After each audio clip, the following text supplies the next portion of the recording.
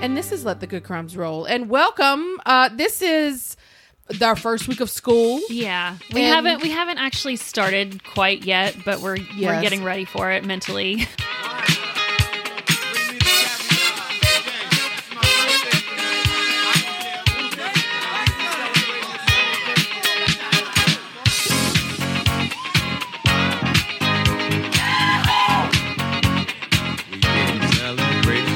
The one downside of school is the dreaded homework.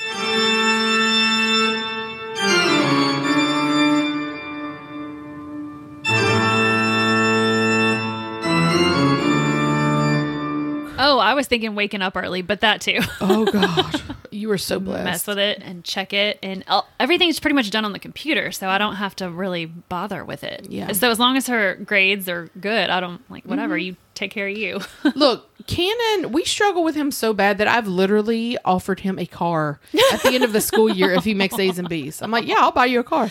Bless his I'll get you a heart. pony. You want a pony? I'll get you a cell phone. Is he excited about starting his new school? No, he is but he don't like school. Yeah. Well, maybe this year will be different. Yeah. New school, new environment. Yeah, Braden and Leela are stoked. Yeah. They're very excited. I'm very excited. Olivia and Braden will have some classes together because they'll be at the same school, and that's going to be fun. And then Leela is going to be on the same campus, but a different school. Shout out to Chris Elaine. Do you know who that is? Yes. Yeah, that's my brother's best I friend. remember him from high school. I don't think he went to school. He went to with us. Redemptorist. That's right. No. But yeah, I remember him being one of Cody's good friends. Oh, best friends. They're more like brothers because they went to school together from, I think, preschool on up. Yeah. And they were best men in both wonderful. each other's weddings, and it's really sweet. So thank you for listening, Chris. This is season 6, episode 6. Of course, we have to go with name of the show is Campus Creep. Yeah. It really doesn't pertain to school at all, but I thought, well, that might be fun for a back to school thing. So we are in Prunedale, California. We meet a woman named Kari, and she's reminiscing about her teenage years. Mm-hmm. So when she was 15, she says that her and her friends loved to cruise the main drag in her hometown with her friends. So what I take that is they were those obnoxious teen girls that were driving 5 miles down the road listening to music really loud, and their whole car was rocking back and forth. They were us. Yeah. You know? And singing so loud that we all heard them. Mm-hmm. They were those girls. She's a really pretty woman. In the summer of 1991, Kari was introduced to an 18-year-old by the name of Kari Keith. Kari couldn't help but notice his flashy car. It's a really nice car.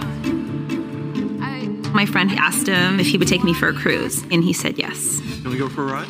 He was older, I liked his car. There was definitely something about him that caught my eye. At the end of our time together, I just gave him my phone number. I'm calling you. And I wanted to hang out more. So I just want to start by saying he's 18 and she's 15. If I find out that any of my 18-year-old sons ride a 15-year-old girl around in his car, or if my 15-year-old stepdaughter goes for a ride, or 15-year-old Olivia goes for a ride, make good choices, an 18-year-old car, I'm going to lose my mind. That's all. That is too much of an age gap when you're a teenager. When you're a teenager, there's a huge difference between 15 and 18. Right, exactly. Maturity wise and life experience wise. Once you become an adult, that's not that big of a deal. When you're in your 20s and 30s, it's not as big of a deal. But when you're a teenager, that's a huge deal. I guess in the late 80s, early 90s, it wasn't that big of a deal. So she goes for a ride with him. He was a senior in high school at a neighboring school, but she just became smitten with him. And I don't know why, because if you see pictures, he ain't smitten worthy. You know what I mean? Maybe he had a good personality. But at the end of the ride, she wrote down her phone number and gave it to him, and he called, and it wasn't long before the two were dating. And despite the 3-year age gap, Kari's mom was like, she brought him over, and I liked him right away. He was a nice kid. He was friendly, just a good guy.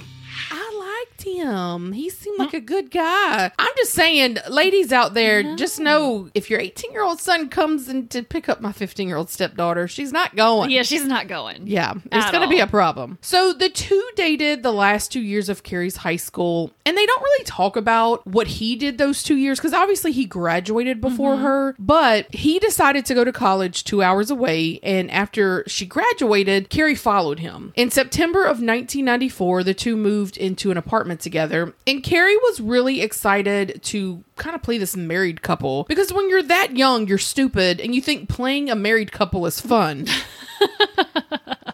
Playing a married couple sucks. Couple, I was gonna say and I say that like you really do have great moments, but it's not all peaches and cream. You know what I mean? Things that you could pretend to be. I know. It's like I'm going to identify as a married couple, but you're not. So obviously, it wasn't very long before she realized that, hey, this sucks because he doesn't help me cook. He doesn't help me clean. I'm being forced to be the adult here and he gets to continue to be the child. And it just wasn't working out for them. But he was a smooth talker and he could just convince her of anything. So of course he's like, look, I'll do better to help around the house. I'm sorry. About 6 months later, things were starting to get better until she came home. She heard her boyfriend Lonnie and his friend watching a video, and it wasn't TV. It wasn't like TVG. I walked in one night and saw Lonnie watching porn on TV, and I was livid.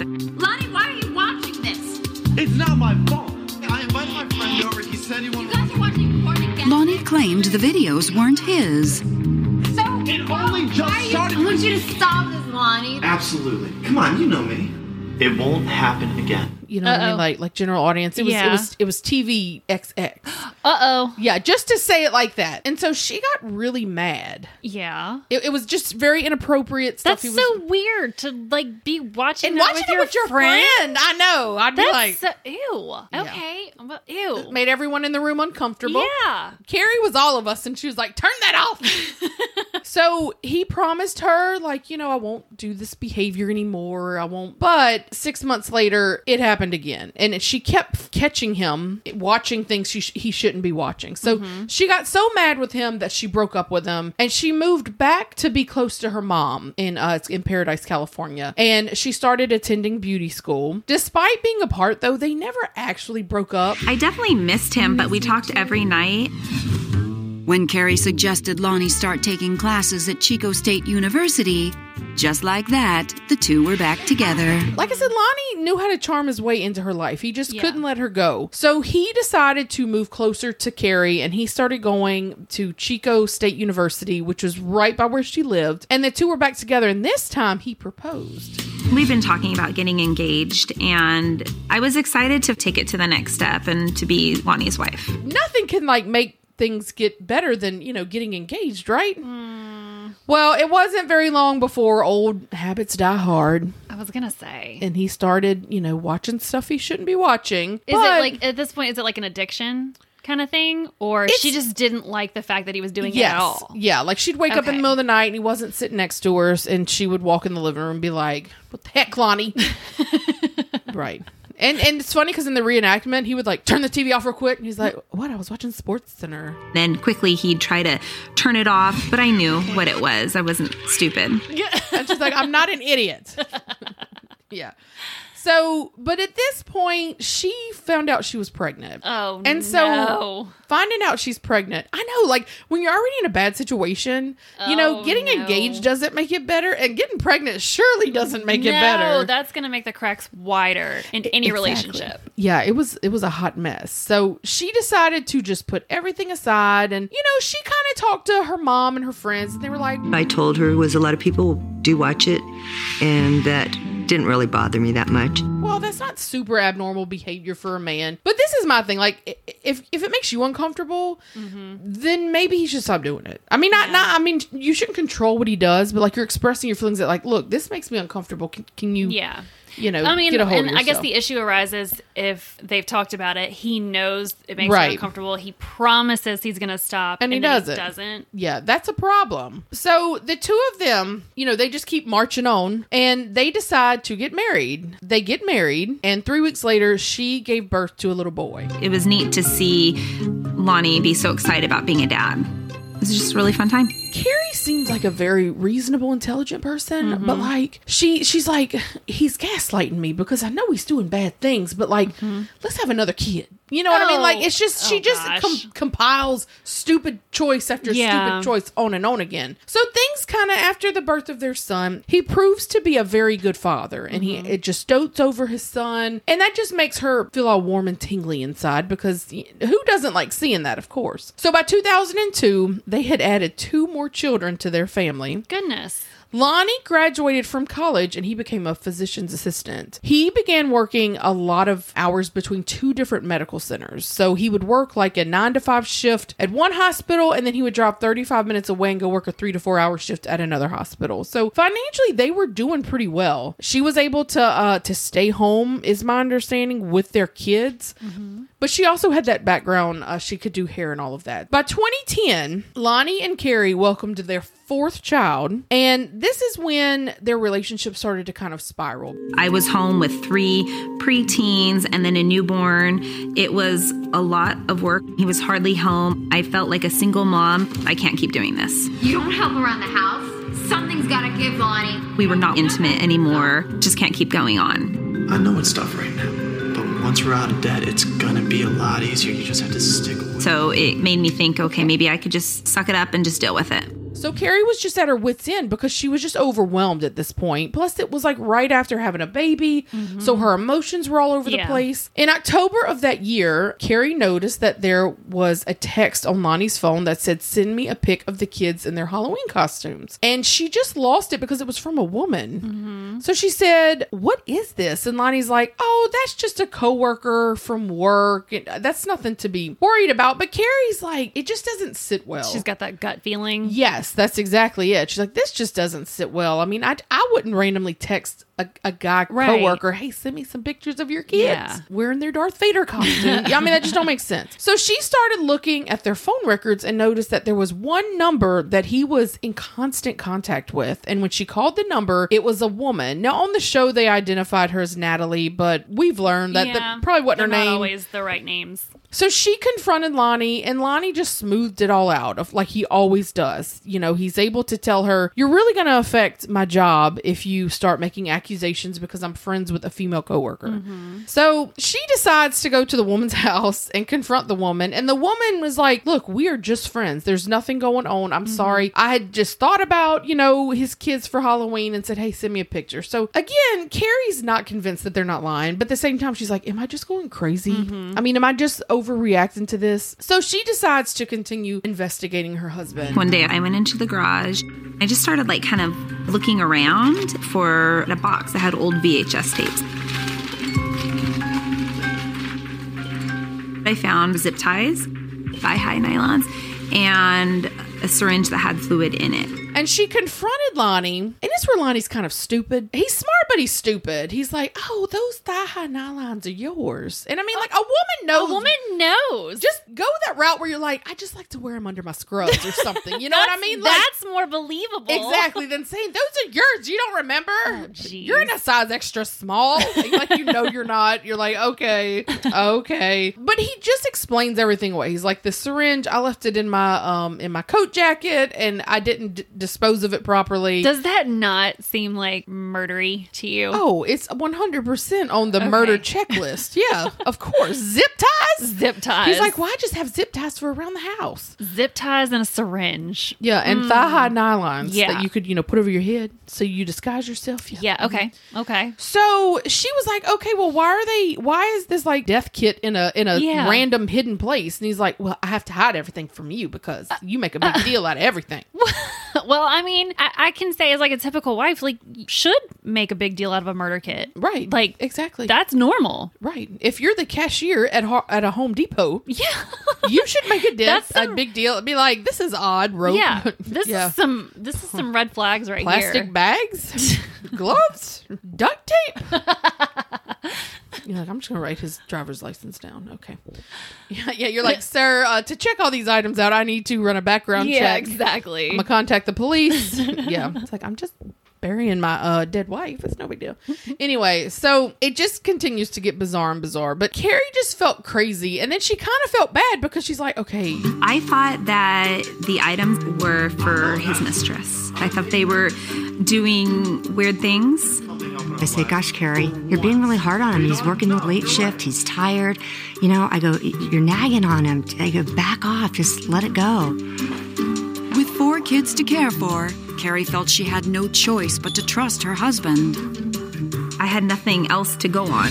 He had the perfect answer to every single question. Am I making a big deal out of nothing? And he said, he makes me feel like I'm just crazy. And so once again, she must not have run this by any of her friends, because any self-respecting best friend would be like, that ain't right. Well, if some woman is texting your husband, if she wouldn't have confronted that lady alone, like me and you would be in a car together. I know. Look, just imagine, take this scenario and tell it to Cousin Amber. And what would Cousin Amber say? Yeah. What would Cousin Amber do? Yeah. WWAD. Yeah. Exactly. That's what we should take in all of our relationships. What would Cousin Amber do? We'll have to call her and ask her, because she's going to get a kick out of this. Kari just decides, I'm going to move on, because Lonnie's like, I really think we should get like counseling, because you're acting a little cuckoo. Oh, so he turns it around on her. Yeah, exactly. So she, though, does say, I think while we're going through this counseling, maybe you should move out so I can just clear my head. And those couple of weeks he was out, she was like, God, I don't feel crazy anymore. Yeah, my skin's clearing up. That's my hair's regrowing, I've got my glow back. Exactly. That reminds me, this is a little off topic. Did you see that news story where the husband put cameras around his house and he noticed that his wife put Drano in his lemonade? No. Yes. I'm like, I've got to read this. Oh my gosh. Like, he just saved his own life. Oh my gosh. Yeah, he was a doctor too. Dang. Yeah. Could you imagine? You're like, what is she adding to my lemonade? That's not sugar. Oh my gosh. Is that Drano? Anyway, sorry. That's sorry bold. On that little aside. That is bold. Thank God he had cameras in this. Right? Kind of makes me want to install to see what, I don't want to know what Derek Ford is doing when I'm not here. It might startle me. He moves out, and he didn't stay gone for very long, because this man knew how to smooth talk his way back into her life. So by May of 2012, he moved back home. He was starting to be more caring. They were going to counseling, and I thought, well, maybe it was working. But it always seemed that just when Kari had gotten a grip, something else would happen to send her back into a tailspin. By August, Kari woke up and Lonnie wasn't home. She, at this point, was able to track his phone. And I think this is just hilarious, because her retelling of this is so funny. Lonnie wasn't there. I thought he should have been home by now. So I quickly got on my phone, and there was a tracker that came standard with the phone, and I just started tracking him. Her husband was nowhere near his job. He was in downtown Chico. I immediately thought of the mistress. My first thought was, she moved to Chico. Furious, Kari called Lonnie, who insisted he was 35 minutes away in Oroville at work. I said, really? Because I see you right now. You're in downtown Chico. All of a sudden, I started seeing the dot move on the way to the freeway to head south, back to work. He is nowhere near his work. So she calls him. Her assumption is he's with his mistress. Yeah. That's where her mind goes, because his mistress had just moved into Chico, and that's where he was. So when she called him, he's like, honey, I'm at work. And she's like, I'm watching my phone, and the dot just starts moving really fast. And it starts moving back towards his work. And she said, I told him, I'm literally watching the dot going about 70 miles an hour back to work. So his work was 40 minutes away from where the dot was saying he was. And he's like, oh, those GPS things, they don't work that well. And she's like, okay, well, find me a landline at your hospital and call me. He did. 40 minutes later? Okay. He calls from an Oroville work phone number and says, look, I'm here. And I'm, thinking to myself, well, yeah, because you drove back. See, I told you I was at work. And she's like, you had plenty of time. And the dot is at your work now. She's just like, this guy thinks I'm stupid. Did she go to where the dot was?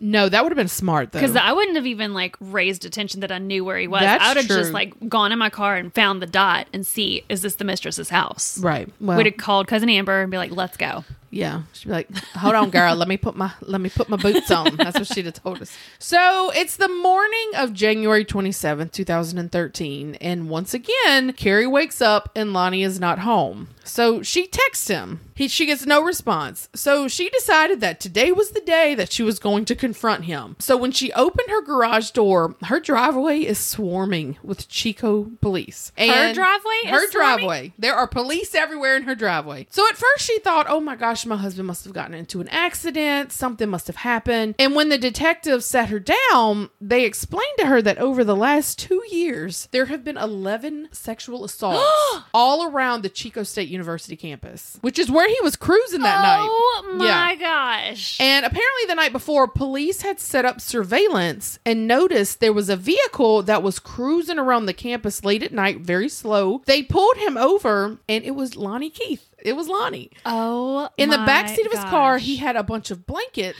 Which was significant because one of the victims said the car that she had been put into as being like a cave of blankets. Mind if we take a look around the vehicle? The officers were alarmed by what else they found. I gotcha. Yeah. Okay, well, maybe it is a good idea that she didn't go and find him that night. Well. So they decide to search his vehicle, and in the trunk, they find the nylons, a syringe with a clear liquid, athletic tape, zip ties. You know, Lonnie tries to explain away all of it, but the police are like, dude, this is clearly a murder kit. We're not stupid. Oh, my gosh. So Lonnie was brought in for questioning, and many said that the assailant wore nylons over his head. He injected them with something. Like they felt him inject something. So a search warrant found all of this just plethora of evidence. They have the clear liquid tested, and it was some sort of concoction that basically knocked him out. Like he would get them, he would inject them, and they'd fall asleep. Oh my gosh. Yeah, so Kari's husband of 16 years was not the man she knew. He was arrested and charged with rape, assault with intent to commit rape, and 2 counts of kidnapping because there were 2 victims for sure that they tied him to. Okay. They had DNA that connected him. They couldn't connect him to all 11 victims, but they connected him to a 3rd one right before trial. Okay. And the evidence was just so overwhelming that he ended up just taking a plea deal, and he pled guilty. He was sentenced to 26 years in a California state prison. And wow. To this day, Kari says that despite saying he was guilty because of the overwhelming evidence, he still denies it to her. Oh. And she divorced him in 2014. Okay. At least she did something good. Exactly. Just unreal. Oh, to top it all off, just so y'all know, he was having an affair with that woman. Okay, now. Look at that. As if there wasn't enough salt in the wound. Goodness gracious. Because the police were like, and we are very sorry, he is having an affair with that woman. Of course he is. With the woman. With the woman. Ugh. With Natalie. Jeez. That's too nice of a name to be a mistress. I know. So we're going to name her Natasha. Yeah, that sounds more like a mistress name. Yeah, just Natasha. Sorry to all the nice Natashas out there. The nice Natashas go by Tosh. Yeah. So they don't go by Natasha. Yeah. But yeah, so that is the story of Who the Bleep Did I Marry? That was a good one. It was. One of the other ones that I almost did, remember that case we covered with Mastriano, the guy that was at the funeral home stealing? You did that one? He was taken the body snatcher guy? Yes. His wife is on one of these episodes. It's from her point of view. Oh, and I want to do that one. It's good. Yes. I want to do that one. The episode is on Discovery Plus. It's like 21 minutes long. It's good though. Okay. Yeah. I want to do that one. Cause she is so like New Jersey. Yeah. Like she's very pretty, but like tanned for days. Love it. I love it. Yeah. So we want to wish all of the kids a good school year. All the parents that have to sit down and do homework with them. God bless you. Our thoughts and prayers are with you on that one. Call us in for an exorcism if you need. I might need one myself. And until next time, we will talk to y'all later. See you later, guys.